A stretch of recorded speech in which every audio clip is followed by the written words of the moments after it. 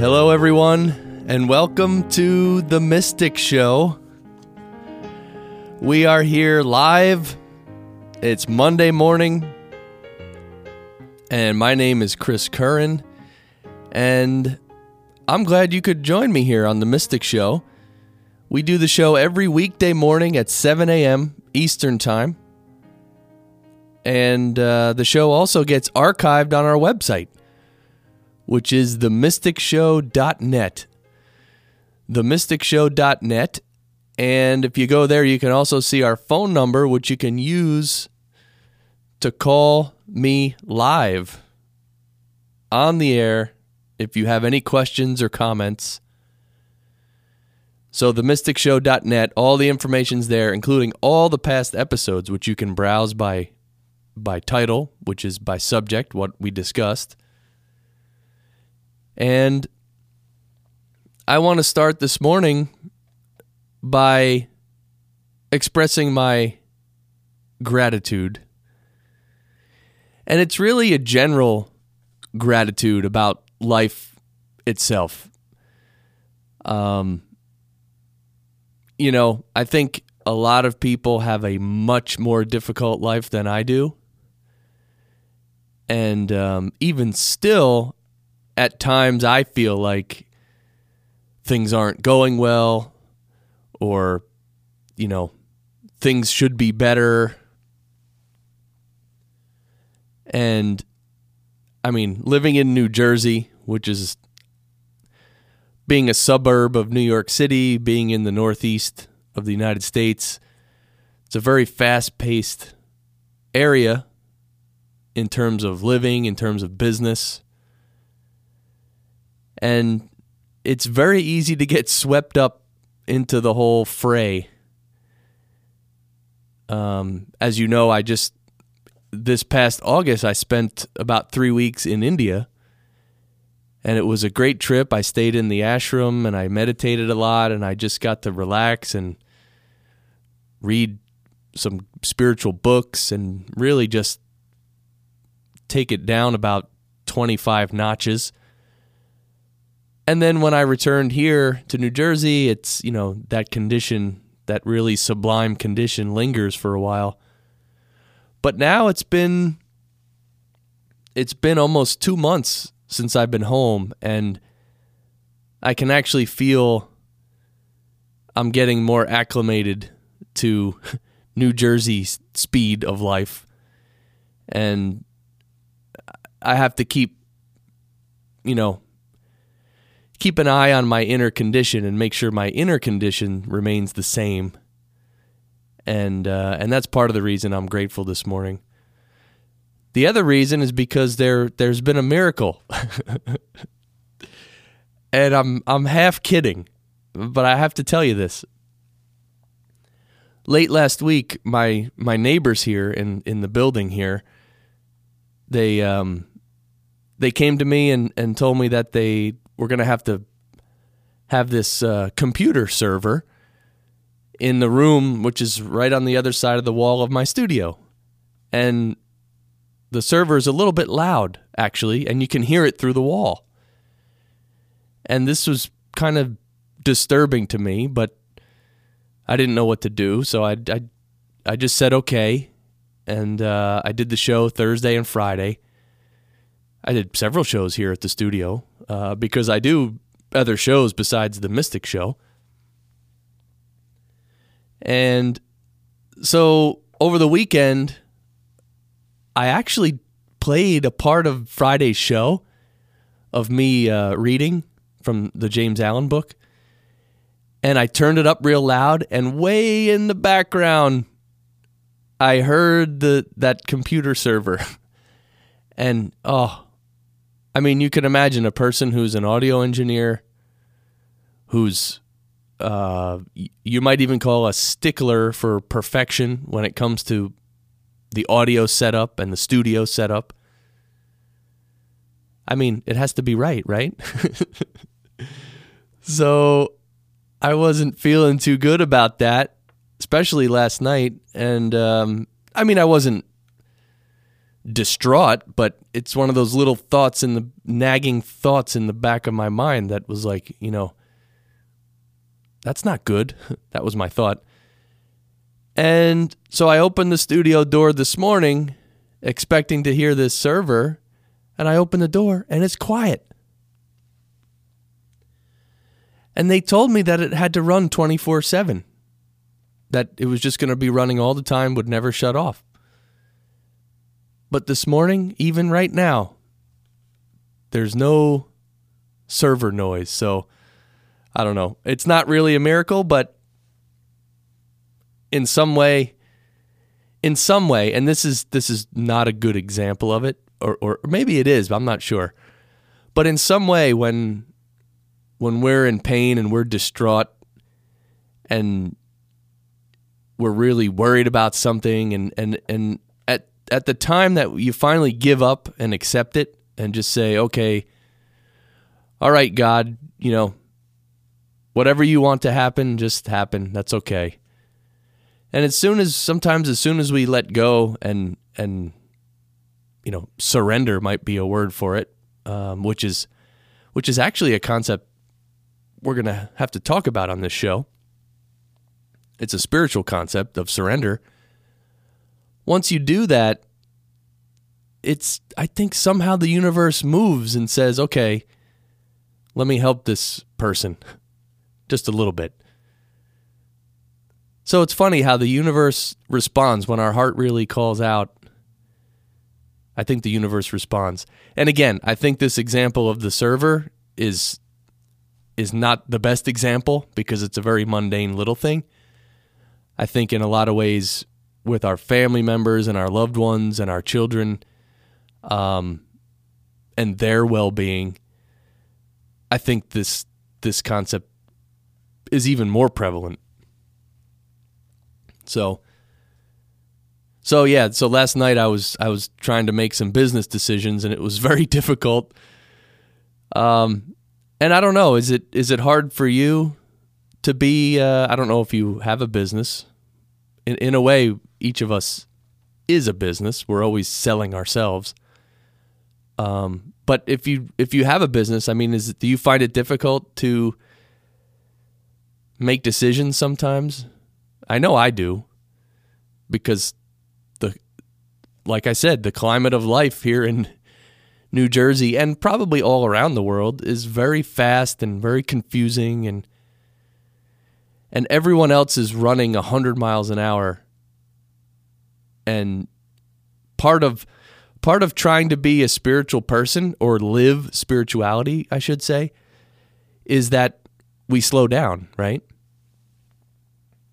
So we want to slow down so we don't run 100 miles an hour with everyone else, because we want to meditate, stop and smell the roses, etc.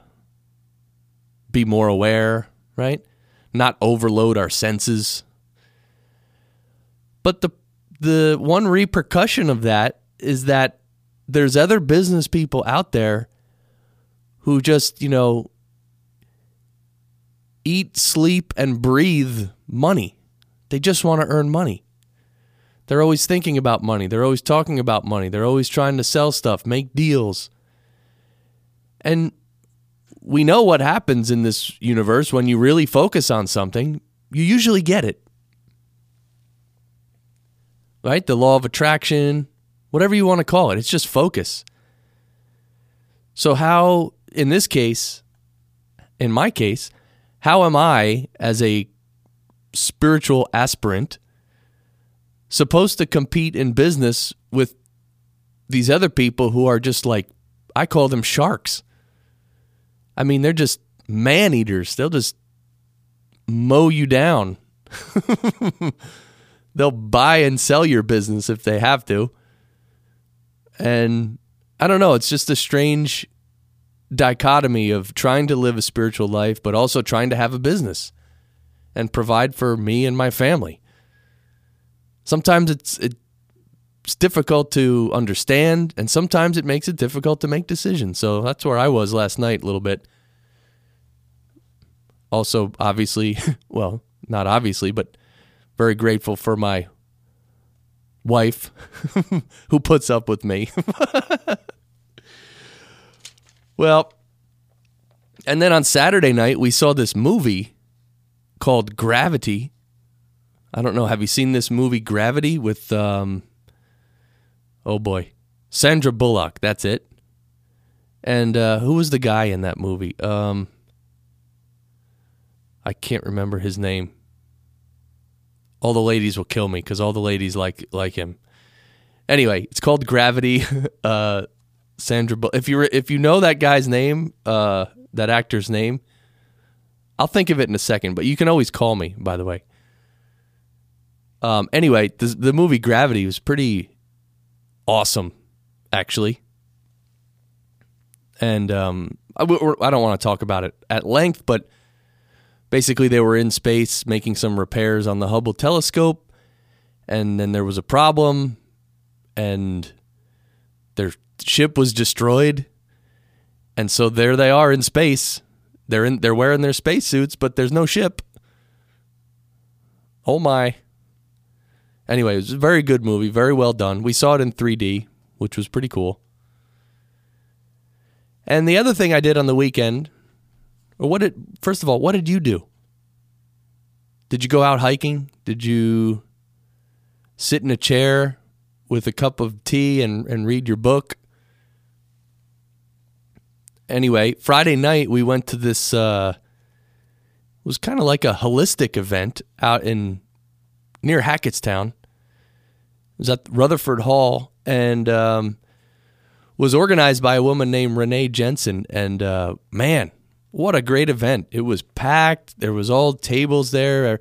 All different vendors had their, some people had their crystals. Some people had, organic food, and some people had their photography, and there was people doing, I think, psychic readings, people doing massage, pretty much any holistic New Age topic was represented there. And they also had some lectures, which was pretty cool. And I met a very nice woman named Sandra Marie Humby, and she gave a talk about roses and the significance of roses, and not only roses, but the geometry of roses. It was really interesting. And I actually spoke with her one-on-one, and I was asking her about a man named Dan Winter, and because I've seen some Dan Winter DVDs, I bought some of his DVDs, and his teaching is really amazing. We'll have to do a whole show on Dan Winter, and maybe even he can Skype in. That would be the best. Or else I'll just try and summarize what I'm getting from Dan Winter. But anyway, Sandra and I were talking about tiny bit about Dan Winter, but also about what she's doing with her rose cards. And here's the thing. She's in New Jersey. She actually lives in the UK, but she's in New Jersey, and she may be able to come into the studio and be on the show later in the week. And hopefully Renee Jensen can come with her as well. So that will just be amazing if that can happen. So let's hope for that. So right now, I think we should just take a quick little break, and then we're going to get into the next chapter of our book, Byways of Blessedness. And it's actually it's a short chapter. We're going to read the whole chapter today. It's just the same length of all the readings we've been doing. It's not any longer. But this chapter is called Standing Alone. Standing Alone. So let's just take a quick little break, and we'll be right back.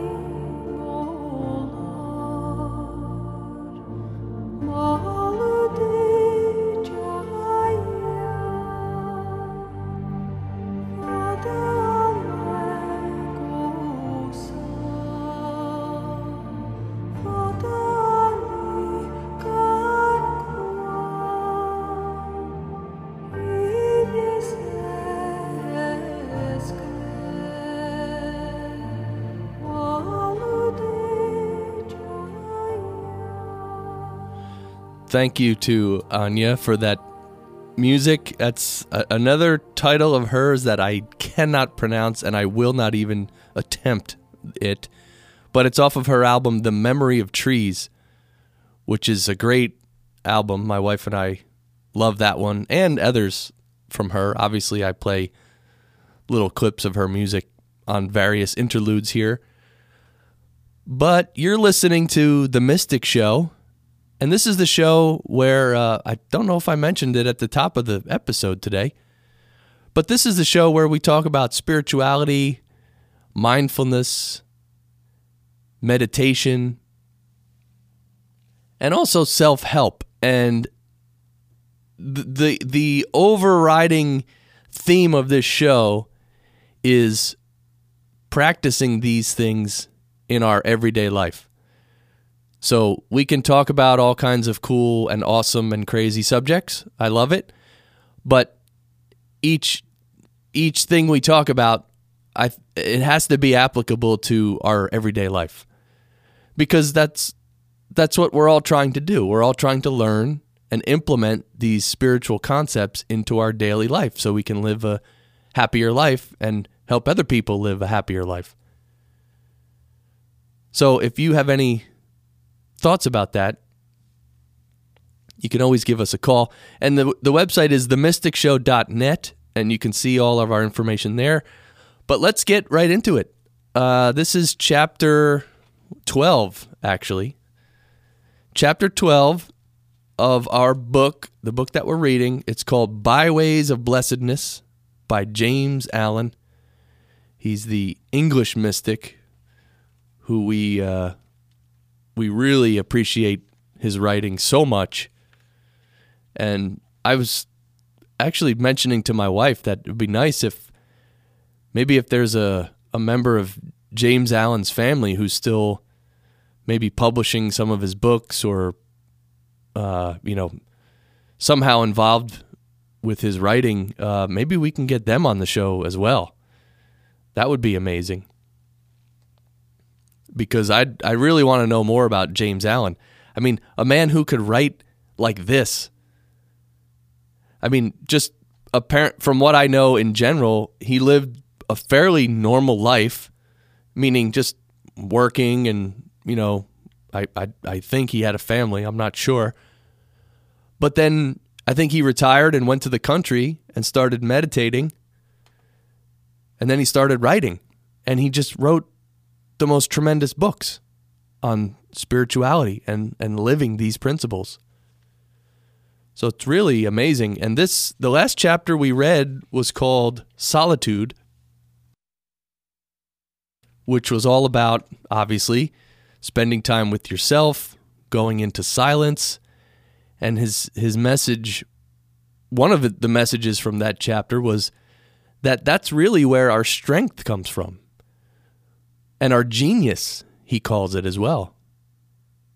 Our strength comes from being by ourselves and sort of taking a swim in that infinite ocean within our hearts and refreshing ourselves.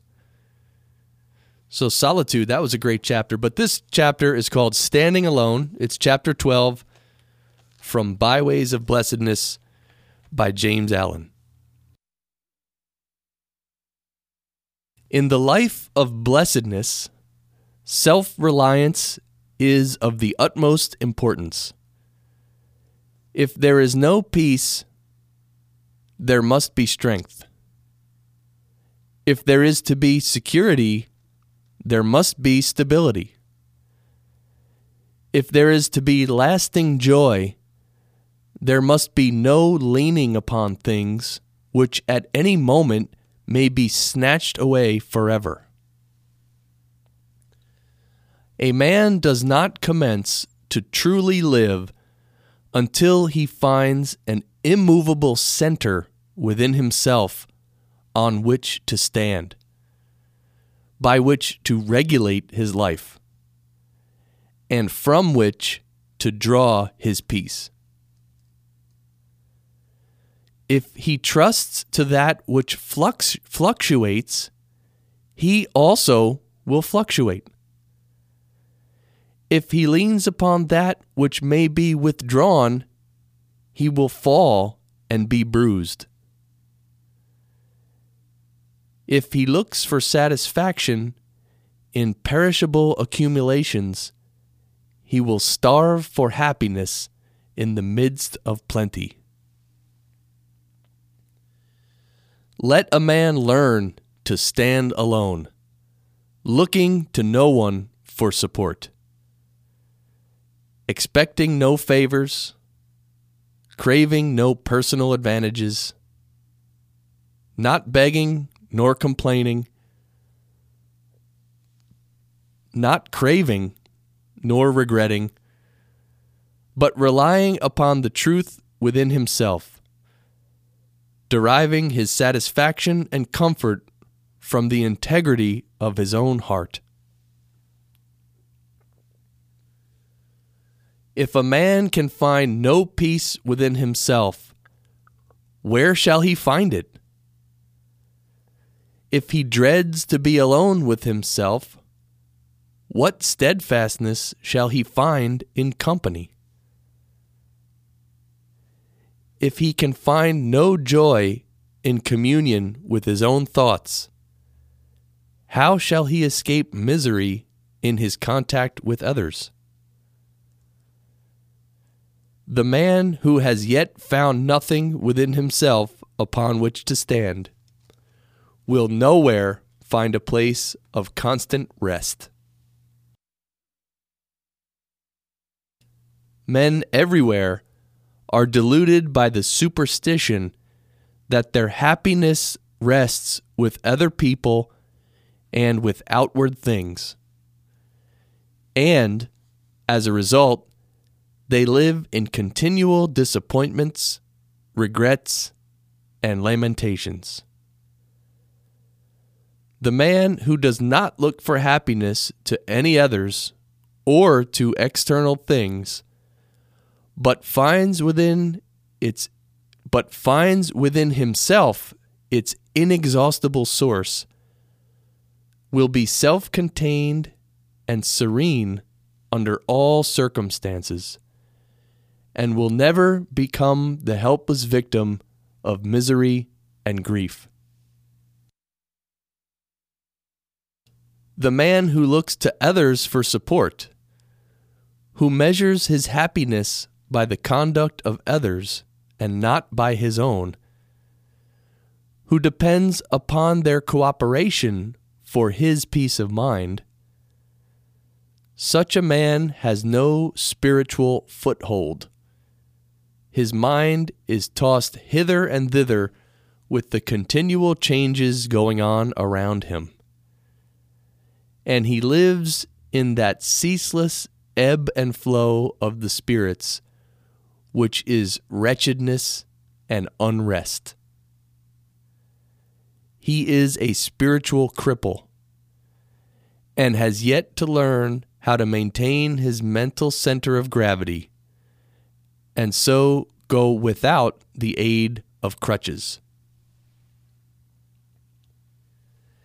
As a child learns to walk in order to go about from place to place of itself, strong and unaided, so should a man learn to stand alone, to judge and think and act for himself, and to choose, in the strength of his own mind, the oath way which he shall walk.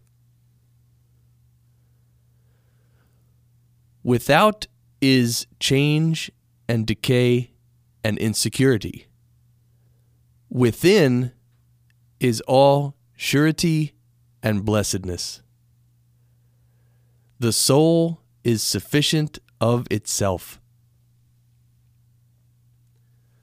Where the need is, there is the abundant supply. Your eternal dwelling place is within. Go there and take possession of your mansion. There you are a king. Elsewhere you are a vassal. Be contented that others shall manage or mismanage their own little kingdom, and see to it that you reign strongly over your own. Your entire well-being and the well-being of the world lies there. You have a conscience. Follow it. You have a mind. Clarify it. You have a judgment. Use and improve it. You have a will. Employ and strengthen it. You have knowledge. Increase it. There is a light within your soul. Watch it. Tend it. Encourage it. Shield it from the winds of passion, and help it to burn with a steadier and even steadier radiance. Leave the world and come back to yourself. Think as a man. Act as a man. Live as a man. Be rich in yourself. Be complete in yourself. Find the abiding center within you and obey it. The earth is maintaining its orbit by its obedience to its center, the sun. Obey the center of light that is within you. Let others call it darkness if they will. You are responsible for yourself, are accountable to yourself. Therefore, rely upon yourself. If you fear yourself, who will place confidence in you? If you are untrue to yourself, where shall you find the sweet satisfaction of truth? The great man stands alone in the simple dignity of independent manhood. He pursues his own path fearlessly and does not apologize or beg leave. Criticism and applause are no more to him than the dust upon his coat, of which he shakes himself free. He is not guided by the changing opinions of men, but guides himself by the light of his own mind. Other men barter away their manhood for messes of flattery or fashion. Until you can stand alone, looking for guidance neither to spirits nor mortals, gods nor men, but guiding yourself by the light of the truth within you, you are not unfettered and free, not altogether blessed. But do not mistake pride for self-reliance. To attempt to stand upon the crumbling foundation of pride is to be already fallen. No man depends upon others more than the proud man. He drinks in their approbation and resents their censure. He mistakes flattery for sound judgment, and is most easily hurt or pleased by the opinions of others. His happiness is entirely in the hands of others. But the self-reliant man stands not upon personal pride, but on an abiding law, principle, ideal, reality within himself. Upon this, he poises himself, refusing to be swept from his strong foothold, either by the waves of passion within or the storms of opinion without. But should he at any time lose his balance, he quickly regains himself and is fully restored. His happiness is entirely in his own hands. Find your center of balance and succeed in standing alone. And, whatever your work in life may be, you will succeed. You will accomplish what you set your mind upon. For the truly self-reliant man is the invincible man. But though you do not rely upon others, learn of them. Never cease to increase in knowledge, and be ever ready to receive that which is good and useful. You cannot have too much humility. The most self-reliant men are the most humble. No aristocrat, no prince born to the purple, can begin to compare with the self-respect of the saint. Why is he lowly, but that he knows that he can well afford it, resting on the largeness of God in him? Learn of all men, and especially of the masters of truth. But do not lose your hold upon the truth that the ultimate guidance is in yourself. A master can say, "Here is the path," but he can neither compel you to walk it nor walk it for you. You must put forth your own efforts, must achieve by your own strength, must make his truth your truth by your unaided exertions. You must implicitly trust yourself. You are to be master of yourself, lord over yourself, not fawning and imitating, but doing your work as a living, vital portion of the universe. Giving love, but not expecting it. Giving sympathy, but not craving for it. Giving aid, but not depending on it.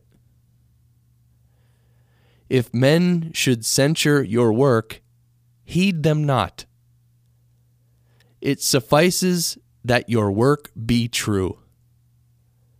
Rest you in this sufficiency. Do not ask, "Will my work please?" But, "Is it real?" If your work be true, the criticism of men cannot touch it. If it be false, their disapproval will not slay it quicker than it will die of itself. The words and acts of truth cannot pass away until their work is fully accomplished. The words and acts of error cannot remain, for they have no work to do. Criticism and resentment are alike superfluous. Free yourself from the self-imposed tyranny of slavish dependence, and stand alone. Not as an isolated unit, but as a sympathetic portion of the whole. Find the joy that results from well-earned freedom, the peace that flows from wise self-possession, the blessedness that inheres in native strength. Okay, that's chapter 12. Standing alone. We'll just take a quick break real quick.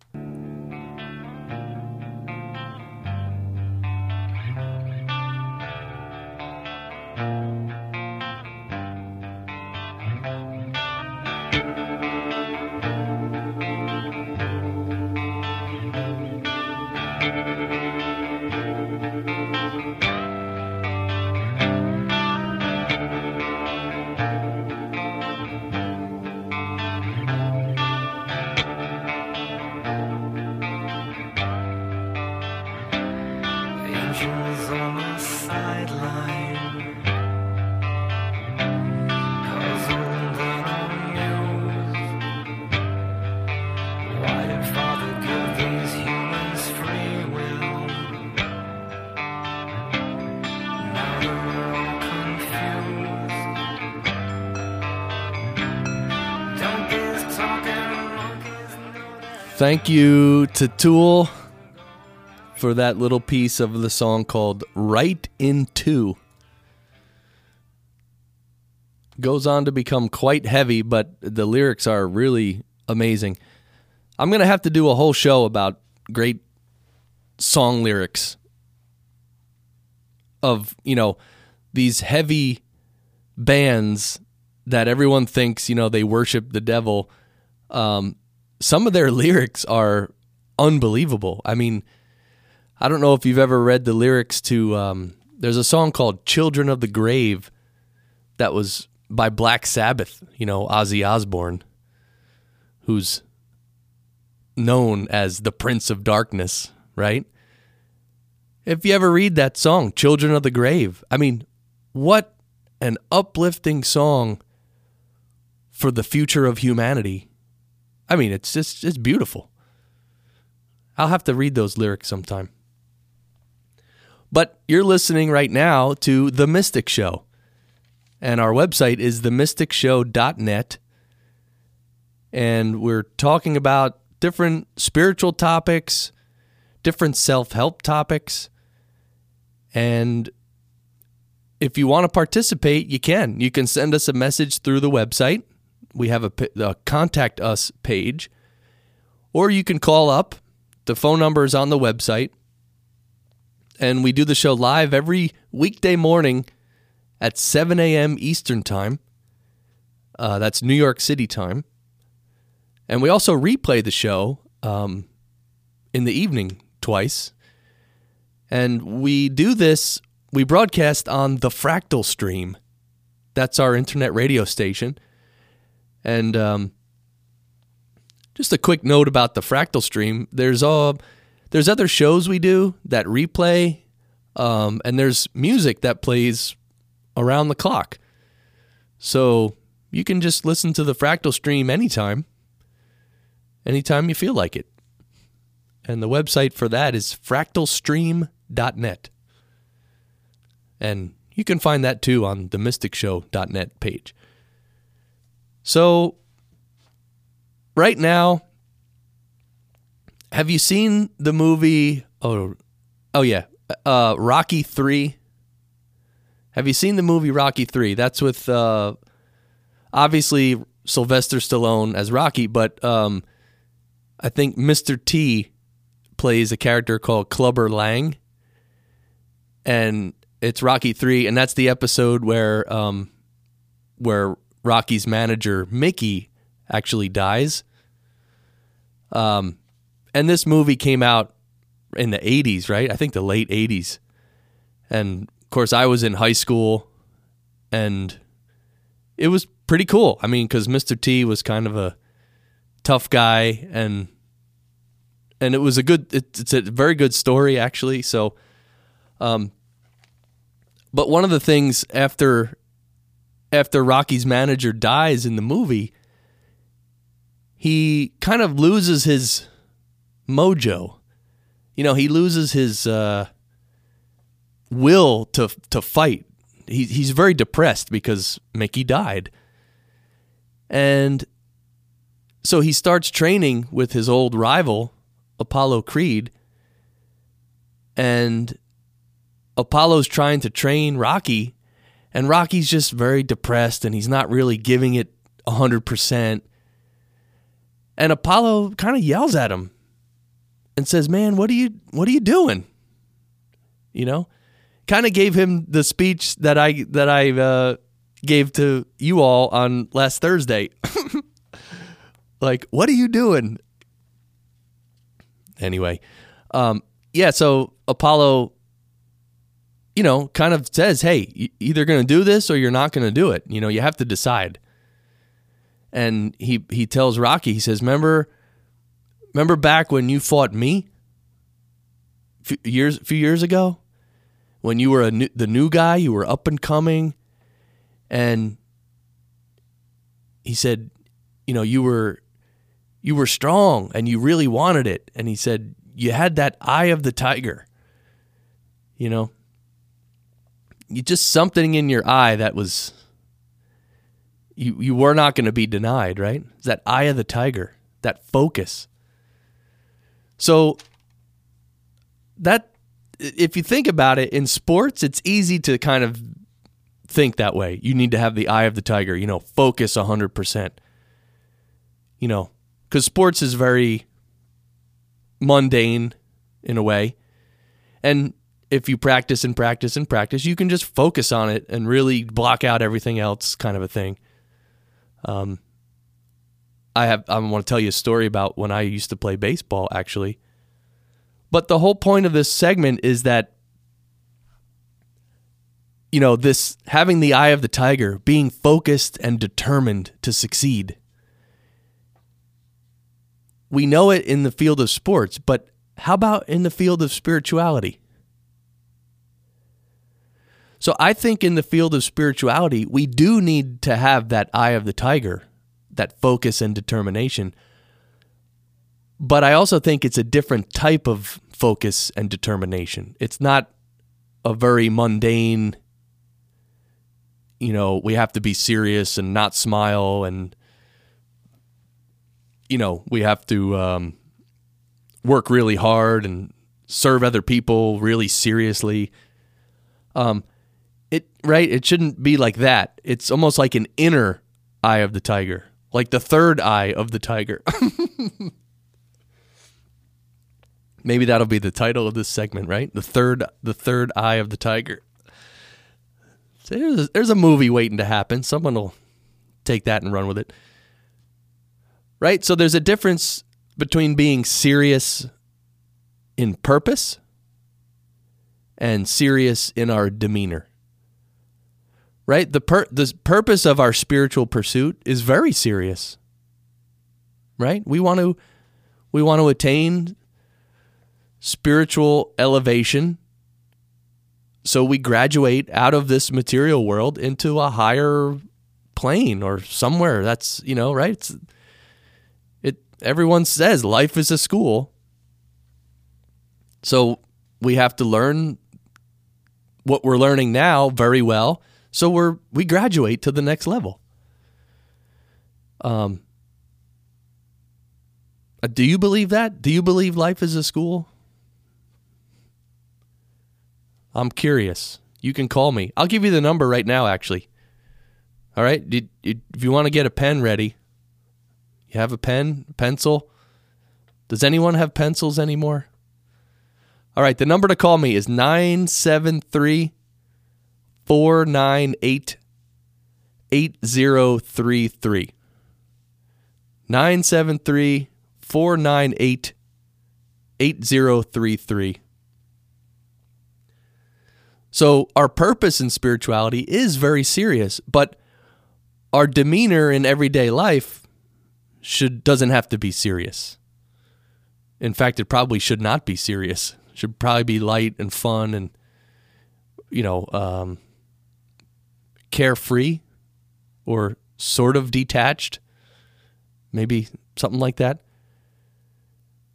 So this inner eye of the tiger, right? So like I said, with sports, it's easy to teach kids and to teach players to be really focused. And I mean, obviously when you're playing baseball and you step into the batter's box and you're waiting for the pitcher to throw this little hard ball at you at about 90 miles an hour, I mean, obviously you're very focused. You're not thinking about your homework or, your girlfriend or anything else, because you actually might be in harm's way. If he throws the ball a little to the right, it might hit you and hurt you pretty bad. So it's easy to be very focused in that situation. But it's interesting. There's one game I played so I played baseball in high school, and I played baseball my whole life. But once I got to high school, I was pretty good. I probably thought I was better than I really was, but I was pretty good. I was a pitcher, and I was a pitcher my whole life. And so in high school, I think it was by my senior year, I was a relief pitcher. So I'd come in the middle of the game or near the end of the game. And it's funny, I think in the season there was maybe 25 games. And in 5 games, I was brought into the game in the last inning with the bases loaded and with nobody out. So it basically what I came into the worst situation, literally the worst situation possible. There's no worse situation that I could have come in the game. Literally, no worse situation. And I think I succeeded in getting out of that situation, I think 4 out of 5 times. But actually, one of those times, I considered that I got out of the situation, but we really didn't. So it was, again, the 7th inning, last inning of the game, because you only play 7 innings in high school. I think. Yeah, 7. So last inning, they bring me in with the bases loaded, and I got to get 3 guys out, and I can't let any runs score. So I forget what happened with the first guy. Maybe he popped up and we got an out, so that's 1 out. Second guy, maybe I struck him out, right? Maybe he struck out. So now there's 2 outs, the base is loaded, and I have to get this last out. So I'm pitching, and the batter hits a fly ball to right field. Just a regular old fly ball. Regular, just very easy. A very easy, regular, run-of-the-mill fly ball. And our right fielder gets under it, and for some reason, he missed it. Like, it hit off his glove and went behind him. And since there was 2 outs, all the runners on the bases were just running around. They're just running. And so as soon as he dropped it, like 2 people had already scored. So the game was over. Like, literally, when the ball dropped off his glove, that's it. The game's over. We lose. And he threw his glove. He turned around and threw his glove, and he was so mad, because it's embarrassing to drop a fly ball. I mean, it does happen. It rarely happens, but it does happen. Even the best, very rarely, but still it happens. But you feel horrible when it does happen. So he dropped the ball, he threw his glove, and he just turned around and started walking the other way with his hands on his hips, and he was cursing himself pretty good. He was really in a bad way. And the rest of our team started just running off the field because the game's over. And I don't know why, but what I did is I ran out to him. I just felt like I had to go out there. And I told him, I said, man, let's go. Don't worry about it. Let's go. Get your glove. Come on. I said, seriously, don't worry about it. It's all good. And I patted him on the shoulder, And because he was so mad. I mean, it's hard to explain, right? But it was interesting because that's what he needed, I think, at that moment, was just someone to, especially me, because in a way, I did some good pitching to get out of the jam, but then he ruined it. I mean, that's one way to look at it. So I felt I should just tell him it's okay, And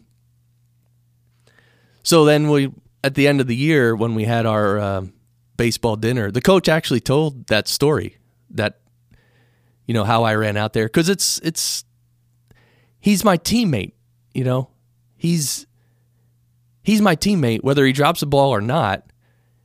He's on my team, and he's my right fielder. He's our right fielder. So you can't. How could you be mad at someone or not talk to them right? It's not possible to be like that. So anyway, I don't know if he wasn't focused or if it was just he dropped the ball, but in sports, how much you focus determines a lot how you do. There's another story here. This is a little more relevant to the eye of the tiger. It was my senior year in baseball in high school, and we were facing this pitcher who was throwing very hard. This was the fastest throwing pitcher I had ever seen in my life. Because in high school, you usually face guys throwing in the upper 70s to mid 80s, like 80, 85 miles an hour would be very fast in high school. Well, this guy was throwing like 93 or 95. And it gets really hard to see the ball when it's coming that fast. It's really strange how quick the ball comes in. I mean, when you watch baseball on TV, you can't. That's like in slow motion. When you're really there on the field, it happens so fast. It's unbelievable. So this guy was throwing really hard, and it was my turn to go up and bat. So I just said to myself, you know what? Here's what I'm going to do. You got to make a plan for yourself in situations like these.